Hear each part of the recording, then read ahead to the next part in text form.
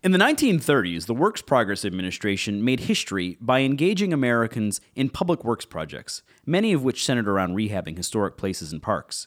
Today, HistoriCorps is taking up the mantle of that legacy, working to engage Americans in the hands-on work of preservation.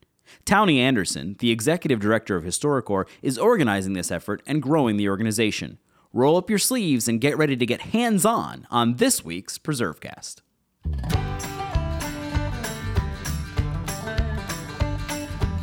From Preservation Maryland Studios in the historic Podcast District of Baltimore, this is PreserveCast.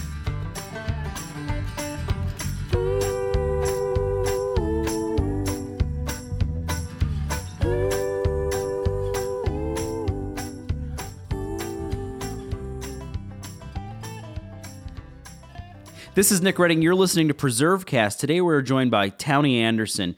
Townie has over 40 years of experience with historic preservation. He's restored historic properties first as craftsman, then contractor, later developer, and owner.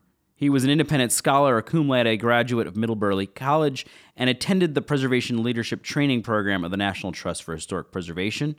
He served as Vermont's first appointed State Historic Preservation Officer, as director of the National Conference of State Historic Preservation Officers, and as chair of the Vermont Historic Preservation Advisory Council. He's a senior fellow with the American Leadership Forum and co-wrote groundbreaking statewide legislation encouraging reinvestment in Vermont's historic downtowns. He was a founding board member of Main Street Steamboat Springs. 2 of his certified historic rehab projects received National Trust Preservation Honor Awards, and he was appointed executive director of HistoriCorps in August 2012, where he's bringing together everything he loves about historic preservation: buildings, people, beautiful places, and education. Townie, it's a pleasure to have you with us here today on PreserveCast. Well, thank you for inviting me. I'm pleased to be here. So you have a long and illustrious career in preservation, and we could talk about all those things, and we will, but I think people find it interesting to hear how someone who has had this long career and so many exciting opportunities and experiences, how'd you get into all of this? Where'd you grow up, and did you sort of just come out of the womb ready to go with preservation, or what was the path here? Well, it's interesting. Yeah, I actually started working as a gopher, what they used to call us, entry level, working with a local contractor when I was about 15.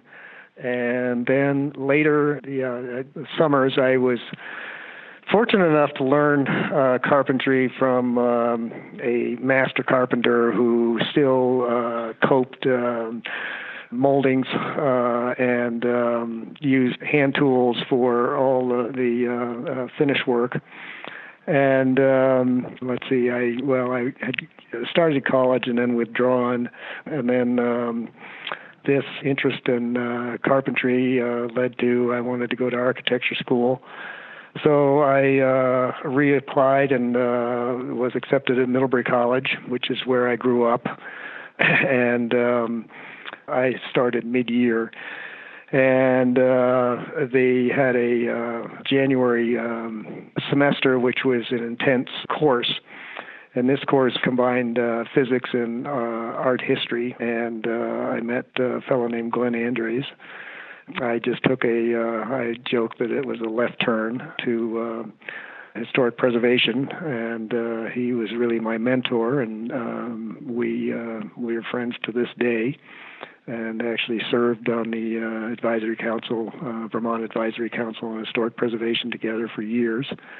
That's how it all began, and I never looked back, and never went to architecture school. And so I guess depending on how you look at it, I mean, you were talking about you being a gopher, which is sort of your first job in the field, but you've had a lot of different experiences in the field. What led you to be appointed as the first appointed Vermont State Historic Preservation Officer? When did that all come about? What's the story there? It's just interesting. You don't get to talk to a lot of first SHPOs. So what's that story all about? Yeah, well, that's interesting. I didn't graduate from Middlebury College. My senior year led right into business, and I worked with other folks doing actually dismantling historic buildings and reassembling them on another site. These are buildings that were going to be torn down. and usually were, in those days, you get them for $1.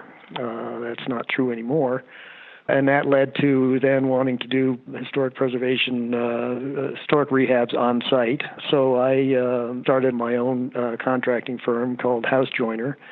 I always seemed to be looking at the bigger picture every step of the way, and so I got involved somewhat politically, got involved in policy of historic preservation, was nominated to the Advisory Council on Historic Preservation, and then was elected chair.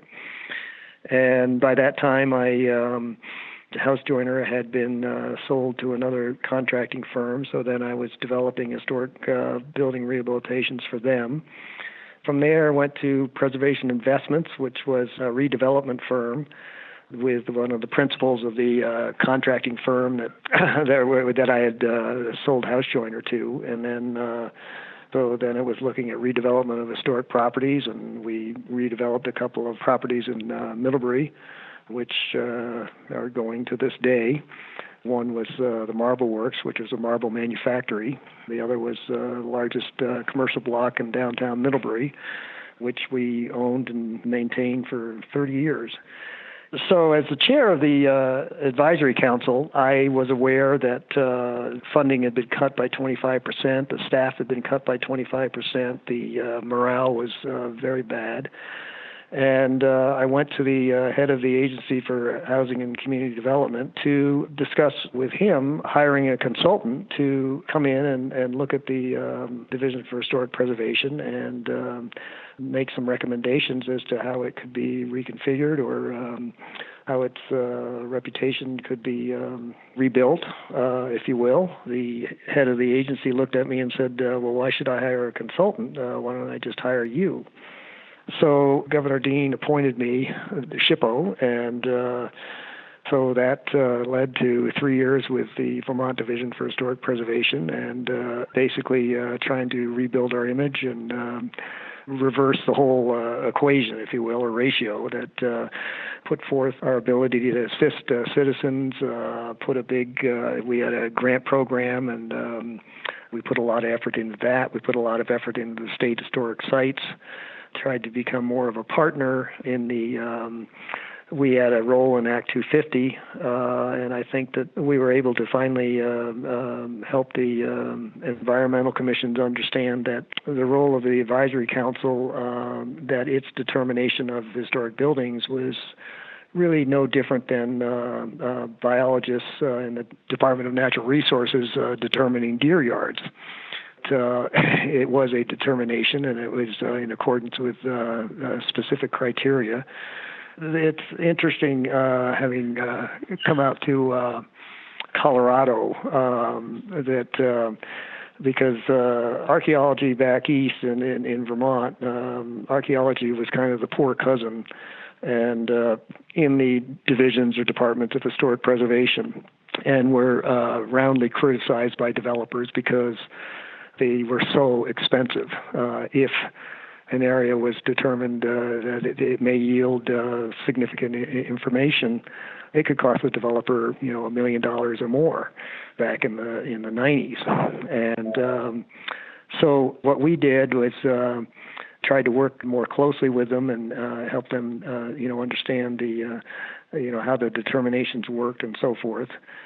It kind of led the perception, if you will, of historic preservation. I got out to Colorado, and archaeology is really kind of the lead in historic preservation out here, is well respected and well understood because of how fertile the archaeology is out here, how often it intersects with development, whether it's oil and gas or pipelines or highways and what have you. So it was very interesting for me. Yeah. Yeah. I mean, it's clear that you're familiar with taking on big projects. And so that's one we want to talk about, which is HistoriCorps. HistoriCorps, for people who don't know what it is, how did it get started? What is it in a nutshell for someone who, the 2-minute version here, what is it for somebody who doesn't know what it is? HistoriCorps engages volunteers on historic building rehabilitations on public lands. It was actually founded by two folks in the Forest Service and Colorado Preservation, Inc., which is a statewide preservation organization like Preservation Maryland, its corollary in Colorado. And the Forest Service needed a partner to help with the thousands of historic resources it had on its land. So they turned to Colorado Preservation, Inc. HistoriCorps was founded and was a program of Colorado Preservation, Inc. until it actually outgrew Colorado Preservation, Inc. We were, by 2011, we're in multiple states. And Colorado Preservation, Inc., of course, is a statewide. So the board decided that it was wise to spin us off as an independent 501(c), which we've been since January 1st of 2013. And so what types of projects are people, obviously public lands, but give us a sample of the kind of projects that you guys work on. The Forest Service continues to be our largest partner client. Its golden era was the Civilian Conservation Corps era, the Works Progress Administration. So we do a lot of buildings from that era. We do lookout towers, we do ranger stations, patrol cabins. We do a lot of one-story log cabins. As we've moved east, we've become more involved with a little higher style. But, rarely do we go beyond what would be termed vernacular architecture, even if it is associated with a specific architectural period. So how does the project actually work? So do you have a staff that completes all of it, or what's that component? What's the workforce component look like? We have, this year we had 8 trucks and trailers all on the road at the same time. We usually go out about the end of May. We have some earlier projects, but by June 10th, all 8 trucks and trailers are out on the road, and they're out there with a project supervisor who is a skilled preservationist, experienced preservationist, and then a crew leader. And the crew leader is usually someone just graduated from or in a historic preservation graduate program. And we advertise that position as preservationists with a passion for cooking or cooks with a passion for historic preservation, because they do double as the camp chef. And food is a big part of what we do. We're asking a lot of these volunteers, and so really good meals shared is a big part of the experience and a big part of the fun. And we're usually in places where there's no cell service, no internet, and so it's what people call 24/7 immersion. They're camping. They bring a sleeping bag and a tent. Some folks come with RVs if the site is accessible to them. We've now working more in urban areas. Bostwick would be considered one of those. And we realize that our platform of volunteers in this operating model worked great for the 21st century conservation service corps. Otherwise, now everybody calls it 21 CSC, so some of us have even forgotten what it stands for. But nonetheless, it's a demographic of about 18 to 25 and 30 in the case of post 9/11 vets. And working with those folks is just as easy and just as gratifying as working with volunteers. So we've expanded to include students and conservation corps and veterans. And so how are the projects, from a nonprofit standpoint, or people listening who are curious? So obviously you work on public lands, on lots of different interesting projects, sort of vernacular architecture. You engage volunteers, but there is a cost associated with this. Who's paying for it? How does that normally end up working out? We are still about 97% plus fee for service. So our sponsoring partners, the owners of the property or stewards of the property, they are raising the funds to engage us. What we bring to the table is we just work as lean and mean as we can, if you will. We have a very small office staff. We're here to support the field staff. That's our job, is to make it as stress-free and comfortable as possible, given the fact that they can be on the road for 4 months and may not get home during that whole time, sleeping on the ground most of the time. recognizing that, it's our emphasis is to make their job as easy as we possibly can. But the fee for service, we are going to be undertaking a fundraising effort this fall to replace trucks and trailers and tools and equipment, including kitchen equipment. It's time for those to be replaced, and it's an expensive proposition. So what we're hoping to attain in the next 3 to 5 years is a ratio of 70% fee for service and 30% fundraising, grant sponsorships, and so forth. We've had some projects where we work with a local friends of the particular resource. In Wyoming, we did Simpson Lake, which is in the wilderness area, Fitzgerald Wilderness. We worked with a local group there that was raising funds, and we were the repository for the funds, so they became matching funds for the Shoshone National Forest. So we're going to do that again in another forest or another wilderness area in Wyoming, and we want to do more of that. So what we offer is just not only doing the projects for less money, but really being able to provide far more and diverse benefits, community outreach, good publicity for the sponsor, and particularly relations with their local communities. That the value to them is, particularly with the federal agencies, is they are getting less and less funding. So they're losing staff. The contracting process requires a lot of resources and competitive bids. It can be expensive to do it, and we offer a lower cost alternative through cooperator agreements. So if people want to get engaged, I mean, this is fantastic. If people want to get engaged and want to volunteer, what's the simplest way of doing that? Just going on our website and contacting us. Go on the website and peruse HistoricCorps.org. And HistoricCorps, Corps is Corps, C-O-R-P-S.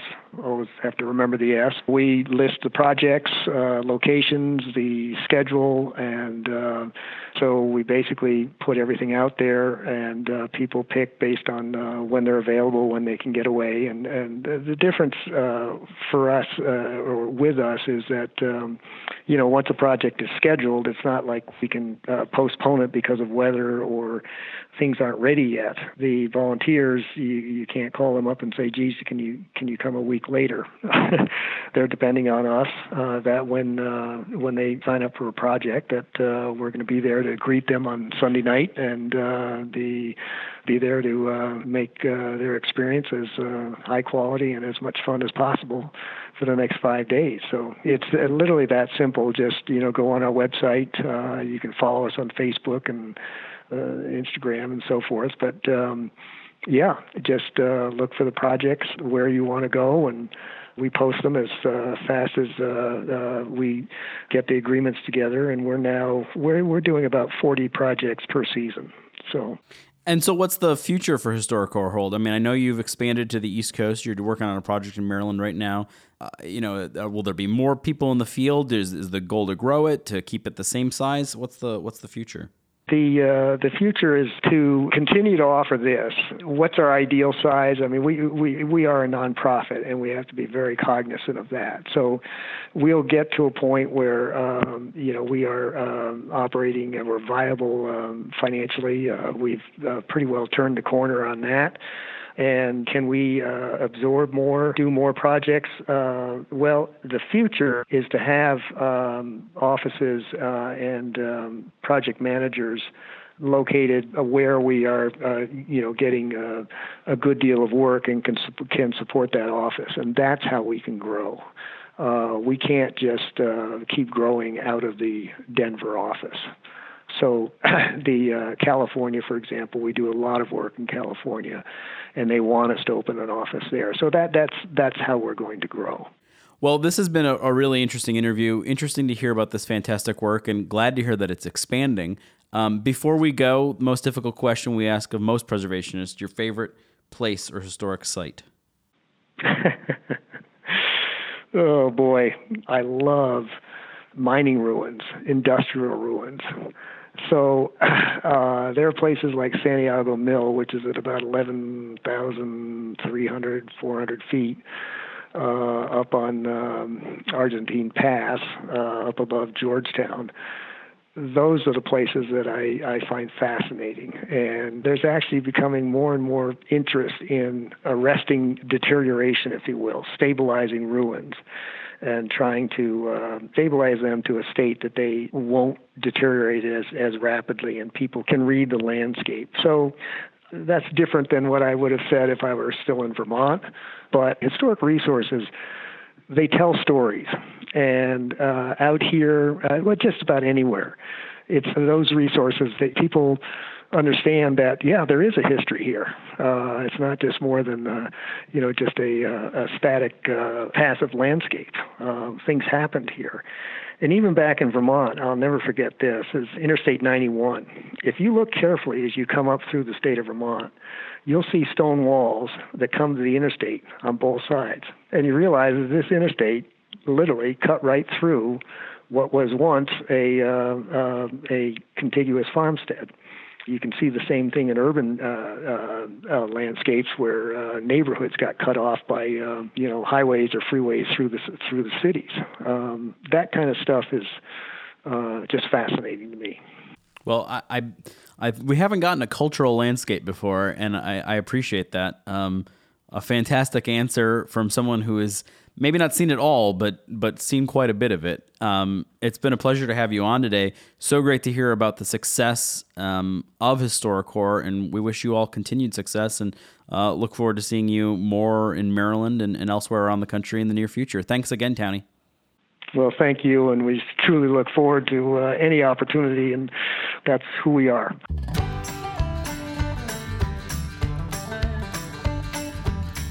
Thanks for listening to PreserveCast.